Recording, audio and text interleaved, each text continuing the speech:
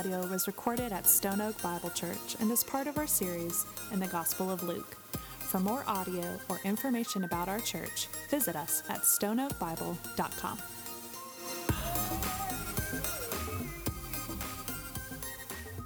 Good morning, church, and I'm glad you're here. If no one's told you that this morning, I'm sorry. I'm glad you're here. I'm looking forward to this morning. If you have your Bibles, like Leanne said, we're going to be in Luke 4. And we're going to actually finish out Luke 4 together. And so while you're getting there, we are coming coming up on Halloween. Now, hate it, love it, ignore it, wherever you are with this wonderful time of year, there is something really interesting that happens at Halloween. Other than, of course, the national phenomenon of adults playing dress up together. Just calling it like it is. It's weird, guys. But there's something very interesting that happens at Halloween. And let me put it like this. We live in a very secular culture. And this one time of year, our culture as a whole will dabble into the spiritual. One time a year, if you were to come to my house right now, you would drive through our neighborhood and you would see many houses having the Halloween spirit. All kinds of just craziness from demons and monsters, zombies, skeletons coming out of the ground, and spiders. That's not my favorite, but spiders everywhere, werewolves, all of that. By the way, for those of you who know my mother-in-law, there was a time, sorry I'm sharing this, there was a time, they lived in Oklahoma at the time, and I'll never forget, we came to see them, and their neighbor loved Halloween, and on their garage, nearest to their house, was a caged, ugly demon. Okay, just huge. It was actually pretty large, and it was this caged, nasty-looking demon. I shouldn't be laughing, but it was motion sensor. That means every time she went to her car, this demon would go, and eyes would turn red, hands would go out, and it would scream at her. Every morning would tear. Anyway, sorry for sharing that. But chances are, if you were to go into any of these homes that have the Halloween spirit, and you were to ask them, do you actually believe in this stuff? Do you actually believe in all of this?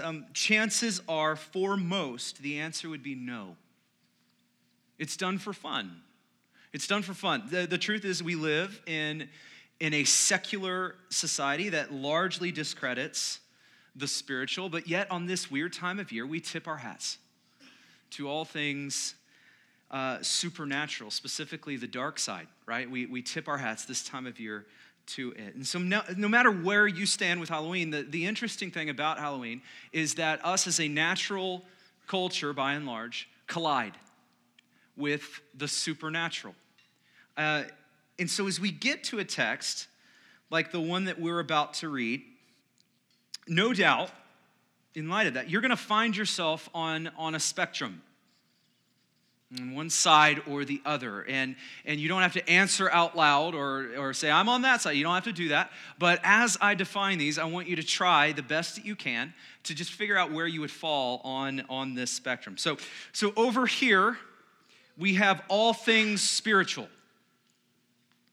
All things spiritual. There's a spirit around every corner, under every rock, and behind all the things that happen to us in our lives. It has a spiritual cause. You on this side are sensitive.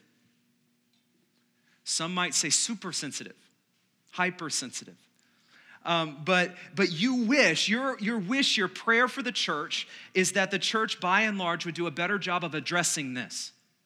Because you read your Bible and you read we're in the middle of a spiritual battle, that our battle is not against flesh and blood. You read that, and your heart breaks for the church, because if we are going to fight a spiritual battle, we need to know we're in one. We need to have the tools to fight. We need to at least talk about it once or twice, right? That's your heart for the church. There are some in our church that you're going to fall somewhere in this side, this spectrum. All right, maybe you're not all the way, but maybe you're right here. All right, so for many of us, we're going to fall on that side. As we read a text like the one we are about to look at, you say, yeah, let's do it. It's about time, right? So that's over here. Now, on the other side, we have all things natural. You could say all things physical, all things explainable, I guess is a good way to put it. So on this side, you kind of get uncomfortable when things kind of start appearing like they're hocus pocus a little bit, and you tend to see things very practically. Everything has a practical explanation.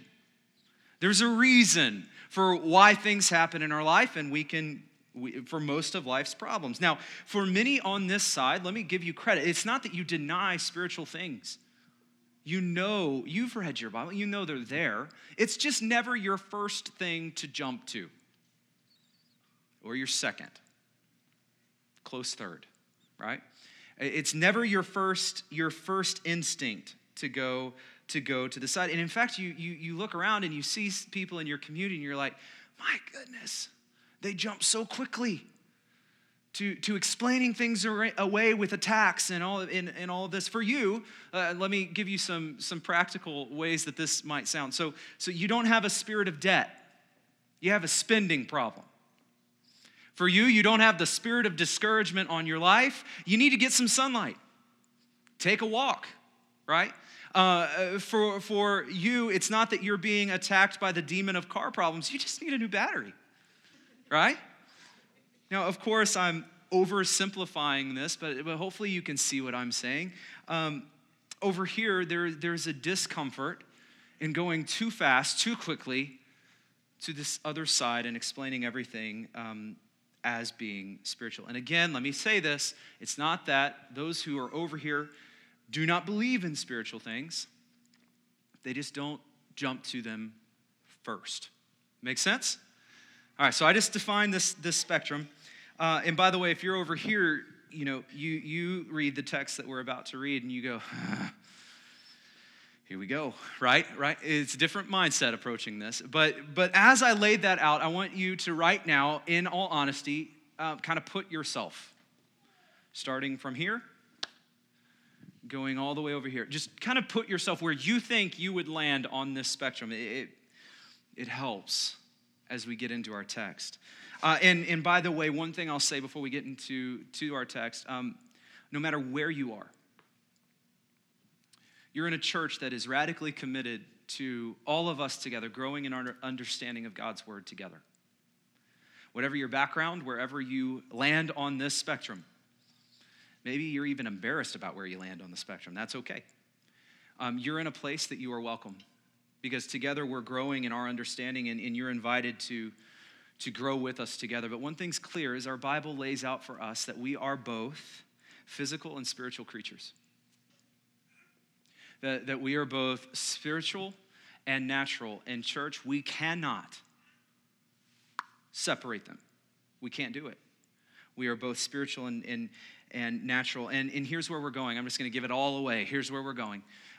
We are going to look today at a text that shows us that Jesus has authority over it all. And that's where we're going to go this morning. So I just gave it all away, but listen to me regardless, all right? Let me get us caught up a little bit. So last week we looked at Jesus, who was rejected in his hometown. So he was a little bit of a hometown hero. He was growing in his popularity, and he preaches this weird sermon at a synagogue where he reads the prophet Isaiah's words, and he says, you know that good news? You know what you're waiting for? You know the things that you're waiting for the Messiah, you're waiting for the good news to arrive, and then Jesus says, I just fulfilled that in your hearing. So it was a pretty powerful moment. That was last week, but then what happens there is strangely enough, things go very sour for Jesus. And in this moment, after he delivers this short and powerful sermon, they storm the stage. I don't know if there was a stage then. They storm it. They are very angry, filled with wrath. They take him out, and they want to plunge him off of a cliff. It escalated very quickly, right? But that's what happened. And then in verse 30, we get this weird scene where Jesus, I believe this is a miracle, they're bringing him to the cliff to toss him off, and where'd he go? Right? He vanishes. Jesus is nowhere to be found. They lost him, and he escapes. So I believe that's a miracle. But the reality is, like we talked about last week, is one day his life would be taken. One day he would face rejection that would require his life, but that day was not then. And so, as we called it, Ninja Jesus vanishes and he slips away. So after he slips away, it brings us to our text in 31. Okay, so in 31, he went down to Capernaum, a city of Galilee, where he's teaching them on the Sabbath. He's at it again. Okay? He's at it again. He's doing the same thing, giving the sermon, no doubt hoping for a bit of a different response than attempted murder this time around. But he's giving this sermon in the synagogue. And then 32, they were astonished at his teaching. And I love this. They said, for his word possessed authority. They were astonished at his teaching, for his word possessed authority. Now, this is an incredible statement. The book of Mark, by the way, records this, and you don't have to turn there, but it records the same thing. And then in verse 22, it says, and they were astonished at his teaching, for he taught them as one who had authority. And then Mark puts another phrase, not as the scribes. All right, so he contrasts them. So this is an incredible statement here, and let me just kind of unpack a little bit what's going on. So typically at this time, when you are a teacher, you would teach and you would base your authority on the people who taught you. You would appeal to the authority of your teachers. You would appeal to those who you could quote, say, well, they said this, and it puts you into a place of authority. That's what the scribes did. Well, we've met people like this. I think most of us have, that you talk to them and you ask them a question. They are quick to quote a reference in a book. They are just well known, and they said, well, that's not true because so-and-so said this, right? We know people like, the scribes were a lot like that in that they were well taught. They were well respected. They had read all the books. They knew all the answers, and that put them in a place of authority. So the scribes would teach and often say things like, it is said blank, or Rabbi so-and-so said blank. And it would give them a platform of authority, and people would listen to them. Now, Jesus was not like that at all. And in fact, one of Jesus' most common intros to his sermons was, you have heard it said this, but I tell you this. That's absurd in this context. Because in that, it's saying that, it's like, who teaches like this? Does he have the authority in and of himself to deny what has been said and to say something? I mean, they were astonished by this. And their astonishment continues to grow, and they were astonished because of the authority that Jesus possesses. And so with the rest of our text, here's what Luke is going to put out before us. He's going to give us two specific examples, followed by two more very vague and general examples, okay? And each of these examples are just going to drive in their astonishment more and more at the authority of Jesus. And so let's look at the first one in verse 33. And in the synagogue, there was a man who had the spirit of an unclean demon. And he cried out with a loud voice, "Ha, what have you to do with us, Jesus of Nazareth? Have you come to destroy us? I know who you are, the Holy One of God." Now, this response here to Jesus is one of being threatened. It's an attempt by this demon to establish authority. So look at this. So it says, "Ha, what have you to do with us?" Meaning, why are you even bothering us? Leave us alone. Let us be. Stay out of our business. What have you to do with us? And then the demon says, have you come to destroy us? And here you see the fact that there's a little feeling of being threatened. Have you come to destroy us? Then the demon says, this is a weird statement, I know who you are, the Holy One of God. At first reading, that can look like this demon is having a little bit of a salvation experience here, saying, I know who you are, you're Jesus. Thank you, right? It looks like that, but as you look more in depth at the language used here, it becomes really clear that this was a desperate cry by this demon to establish authority over Jesus. And let me explain what I mean by that. In this context, it was widely acknowledged that if you were to call someone out by name, it demonstrated your mastery or authority over the person that you called out. This is seen in Genesis. So when God creates man, creates animals, and says that men are supposed to be in dominion over the animals, what was the first job? Name them. It's authority. It's authority. I named my boys. They're under my authority. It's an authority piece. And so here, this is a desperate cry by this demon to say, I know who you are. You are the Holy One of God. I know who you are. And Jesus responds in 35, but Jesus rebuked him, saying, be silent and come out of him. And when the demon had thrown him down in their midst, he came out of him, having done no harm. 36, and they were all amazed and said to one another, listen to this, what is this word? For with authority and power he commands the unclean spirits, and they come out. And reports about him went out into every place in the surrounding region. So Jesus shows and proves in this moment that nothing, no power, seen or unseen, has authority over him. In this, no spiritual force has dominion over me. I, Jesus says, have authority over all. So no matter where you fall on this spectrum, okay? No matter where you are, I want you for a moment to take this in.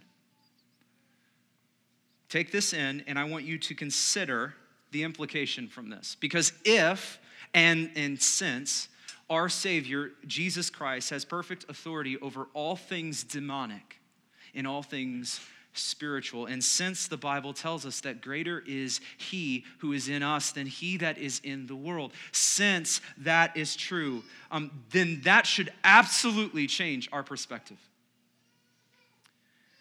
Because now no longer should the unseen world cause us to fear, because our God is greater. Now the unseen stuff doesn't cause us to cower, because again, our God is greater. Church, our God, our Savior, Jesus Christ, was greater when he walked this earth. You can rest assured in the fact that our God, who has conquered sin, death, hell, Satan, demons, who conquered the grave, you can rest in the fact that he, church, is greater still. That he is greater still. Now, just side note, pause real quick. Don't hear me wrong. You are not greater.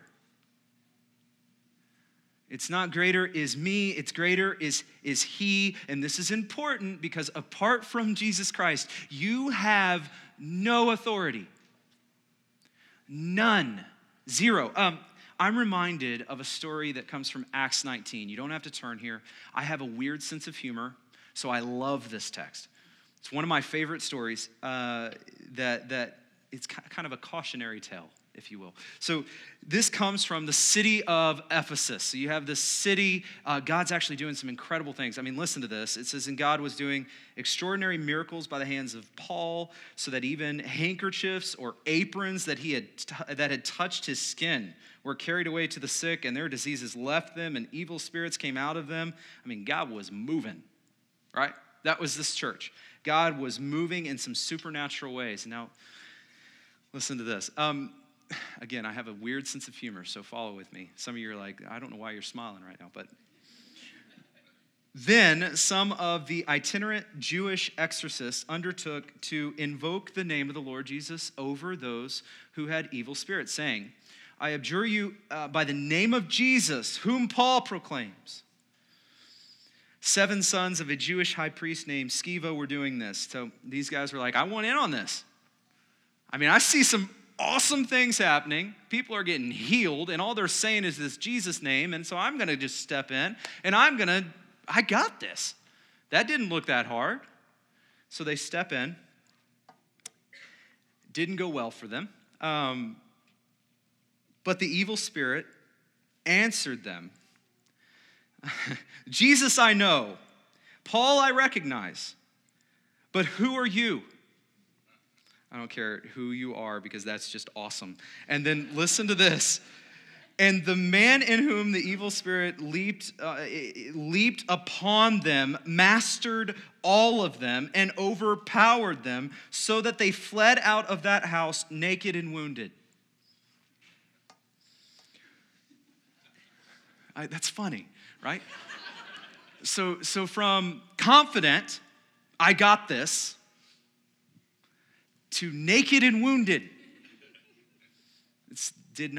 It was an unfortunate turn of events for them. It says, and this became known to all the residents of Ephesus, both Jews and Greeks, and fear fell upon them all, and the name of the Lord Jesus was extolled. So here's the point. You're not powerful. You're not powerful, and you do not have authority in and of yourself.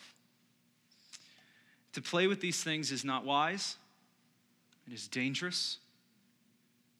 And to use profound language, you don't got this, all right? These men were left wounded and naked. We don't play with these things. We don't play with these things, yet at the same time, we know that we have no fear. We have no fear because greater is He who is in me than he who is in the world. Our Lord and Savior has complete and perfect authority, and we can trust him. We can take him seriously. We can call on him. The Bible says we are more than conquerors. The Bible also says, resist the devil and he will flee. Our call is to resist, and when we do, our Savior is greater. And through Jesus Christ, the devil and his attackers will flee. So we resist him. We don't fear him. We do not fear him. Okay, I could spend more time, but we're going to move on. We'll come back, all right? So let's move forward to the second example in verse 38. And he arose and left the synagogue and entered Simon's house. Now Simon's mother-in-law was ill with a high fever, and they appealed to him on her behalf. And he stood over her, it's Jesus, and rebuked the fever, and it left her. And immediately she rose and began to serve them. So again, church, think about the authority that is on display in that moment. I don't know if any one of you who've had kids has ever had a kid with a fever. I don't know if any of you have been able to just look at them and say, fever, gone, right? Of course you haven't. That's an absolute miracle. Even the fever listens to his voice. Even the sickness and the fever bows to his authority, and this blows my mind. As you look at these two examples side by side,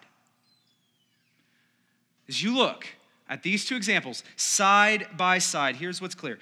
Jesus has perfect authority over all things spiritual and natural. All things, both spiritual and natural. Another way to say this is Jesus has perfect authority over all things. All things. In church, that is good news. Luke goes on and he gives us a couple more very vague and general examples. It's almost as though he is saying, these were not isolated events. This is who Jesus was.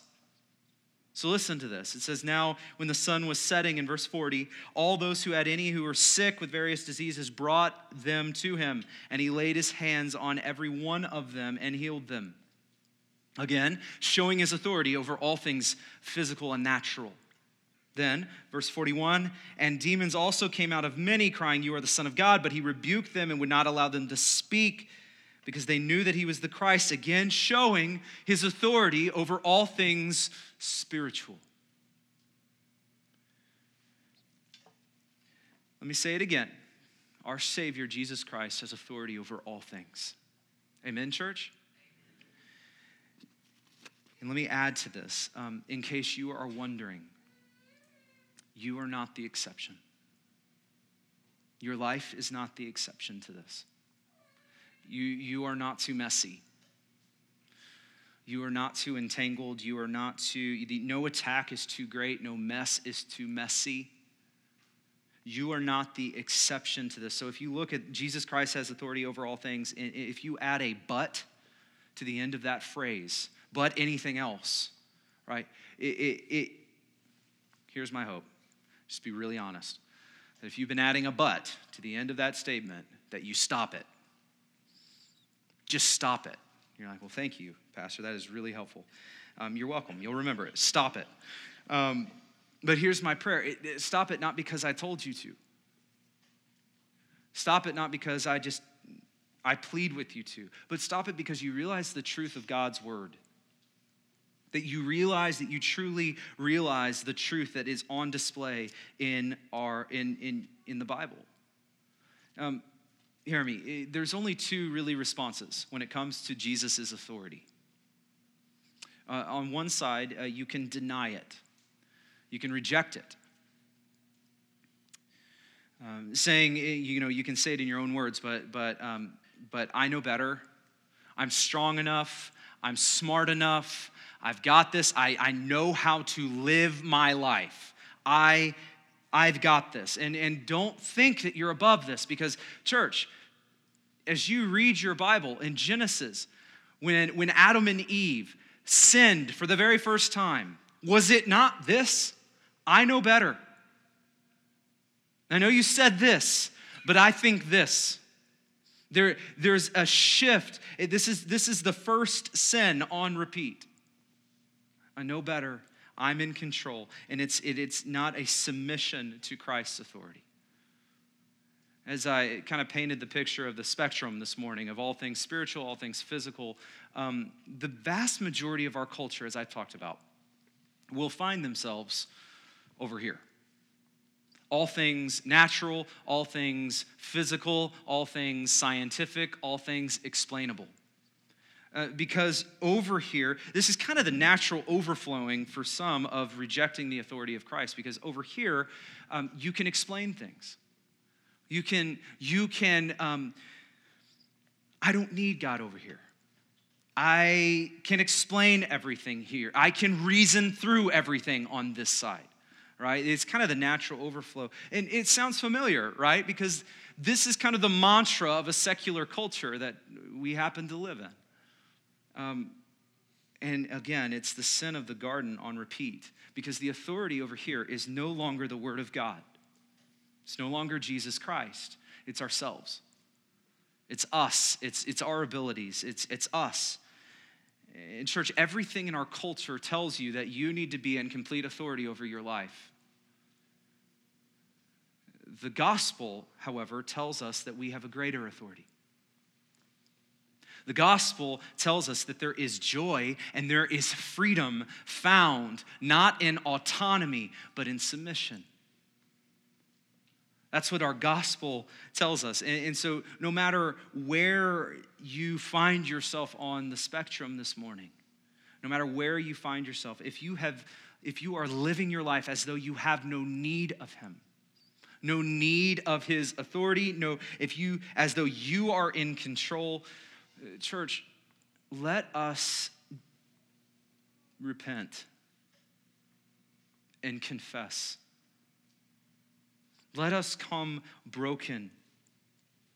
Again, freedom and joy, power and hope, it's found in submission, church. The gospel tells us we have an authority that is far beyond ourselves. It's the first response that we can have, is to deny it. I want to talk about the second response, which, let me just say very loud and clear, this one that I'm about to tell you is a better response. All right? The second response that we can have to the authority of Jesus is that we submit to it and trust him fully. And when that happens, when we do this, I just want to, for a moment, tell you what the Bible says about what happens, okay?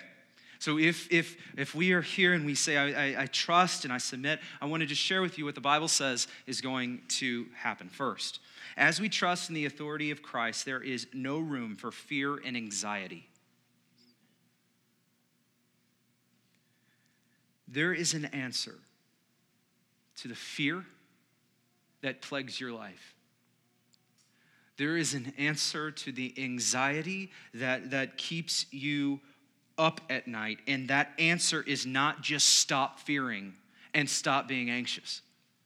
To tell someone who is scared to stop being scared does not work. That's not the answer. The remedy for fear is trust. So here for a moment, I want to, give me a second, and I want to absolutely dump encouragement all over you, all right? You ready? This is. I'm not even going to charge for this. It's just going to be a part of this morning, all right? This is going to be incredible. Ready?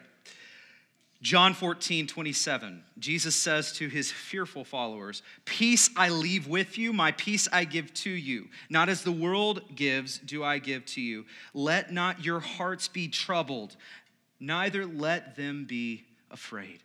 1 Timothy 1:7, Paul says this, "For God gave us a spirit not of fear, but of power and love and self-control." Listen to Isaiah in Isaiah 43. "But now, thus says the Lord, He created you, O Jacob. He formed you, O Israel. Fear not, for I have redeemed you. I have called you by name, and you are mine." Let's look at some Psalms. They are really good for this. You ready? Psalm 23. "Even though I walk through the valley of the shadow of death, I will fear no evil. For you are with me. Your rod and your staff, they comfort me." Psalm 27. "The Lord is my light and my salvation. Whom shall I fear? The Lord is the stronghold of my life. Of whom shall I be afraid?" One more in the Psalms. "The Lord is on my side." Psalm 118. "I will not fear. What can man do to me?" It's a question I think we need to ask ourselves more often. What can man do to me? The Lord is on my side as my helper. I shall look in triumph on those who hate me. Let's look at Deuteronomy. So this is written to Israel as they are looking in the eye of people who want to kill them, their enemies. And it says this, "Be strong and courageous. Do not fear or be in dread of them, for it is the Lord your God who goes with you. He will not leave you or forsake you." Adding to that, Deuteronomy 3, "You shall not fear them, for it is the Lord your God who fights for you." Let me finish with one more. These are Jesus' words. So simple, so summed up. Mark 5. "But overhearing what they said, Jesus said to the ruler of the synagogue, 'Do not fear, only believe.'" Do not fear, only believe. The same word for believe is the word for trust. Do not fear. Trust. Do not fear. Trust. The remedy for the fear and anxiety that you face in your life is found in trusting in the authority of Jesus Christ over all things. And what's great about this, I have good news, is we never have to wonder if he is trustworthy. Can I trust him? Because history is full of stories of his power and his faithfulness to his people. Scripture is filled with evidence of his authority. Are you anxious? Are you fearful? All who are anxious, all who are fearful, Jesus says, "Do not fear. Trust me." When we trust the authority of Christ, there is no room, no logical room for fear. Our fear just doesn't make sense in light of our Savior. It just doesn't make sense. If you're here and you're anxious, Jesus invites you to come to him. And what I love about preaching something like this is all I have to say, look at what we just read. Look at what we just read and allow the Jesus that we see here to strengthen you and to encourage you and to counter and to remedy the fear that you are facing. There is boldness for a follower of Jesus. There is boldness, both in the physical and spiritual. There is boldness because our Savior has authority over all things. I love those texts because all of a sudden, it becomes really foolish to fear men. Like, how foolish is it? Because as a follower of Jesus, what can they do to you? The worst they can do is to take your life, which in essence takes you straight to your Savior. We don't fear men. And also it becomes really foolish to fear the demonic because my Savior conquered death, hell, and the grave, and now through him I am more than a conqueror. It becomes foolish because greater is he who is in me than he who is in the world. There's a boldness in trusting Christ. Could you use a bit more of that? I could. Let's look at the second thing. When we trust in the authority of Jesus Christ, we are drawn to the Word of God. Like a moth to my porch light, we are drawn to the Word of God. Because think about it, since you're not the answer, since you're not the authority, since the answer, put it like this, is outside of you, right? It should drive us to God's Word.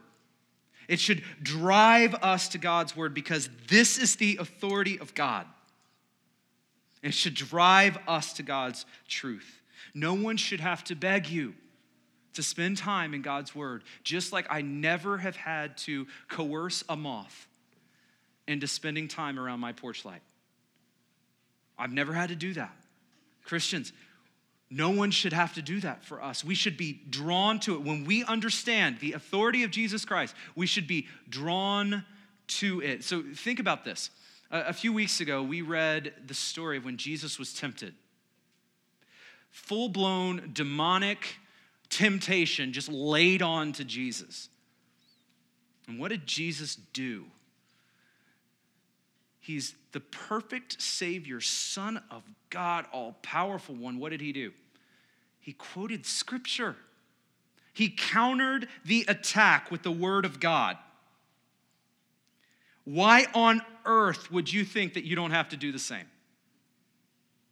If the Savior you follow, if the Savior who possesses all authority stands on the authority of Scripture, why do we think that we've got this?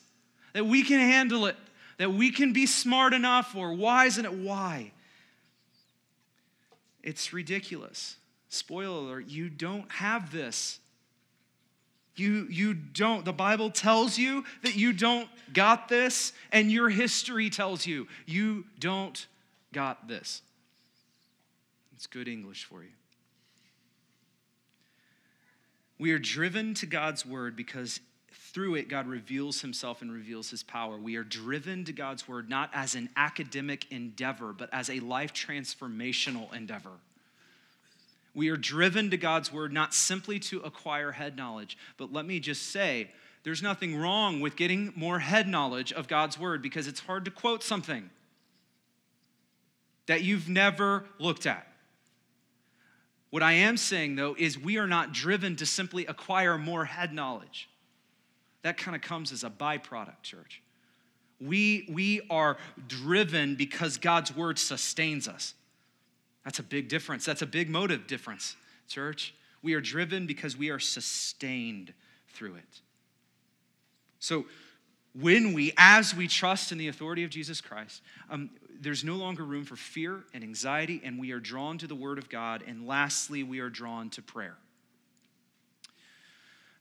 this is a little bit of a no-brainer as you follow this train of thought, because if you are not as in control as you thought, if you are reliant on something, on an authority outside of yourself, then you are going to be driven to prayer, not as an empty religious exercise, church, but as completely reliant. If you believe that you are smart enough, that you are strong enough, is there any wonder why you struggle to pray? Is there any wonder why you struggle to pray? Why would we? But if we are dependent and reliant on Jesus Christ, then prayer becomes our lifeline. Think about it. Jesus, again, let's go back to his example, perfect Savior of the world, all-powerful Jesus Christ, perfect one, right? Yet we see in Scripture that when Jesus multiple times withdraws to go and to pray, when he is facing his greatest moment of attack, what is Jesus doing? He is in prayer. He is in prayer. How crazy is it for us, again, church, for us to look at that and to look at our life, to look around and you say, you know what? I don't need that. Jesus may have needed that. I don't need that. Like, that's crazy. We follow a Savior who modeled this. And church, as we trust in Christ's authority, we are driven to prayer, not to get things from God, but to get to what God wants for us. We're driven to prayer, not to bend God's will to ours, but to be bent to his. We are driven to prayer to be continually conformed to him. We are driven to prayer not as an obligation, but because of desperation. We are driven to prayer. Church, I want to finish our time together through a scripture. And as I read this, I just want to ask you, just right where you are, would you just bow your head and close your eyes? We're going to pray together, and as I do, I want to read this to you. It comes from Colossians. And you were dead in your trespasses, and the uncircumcision of your flesh, God made alive together with him, having forgiven us all our trespasses, by canceling the record of debt that stood against us with its legal demands. This he set aside, nailing it to the cross.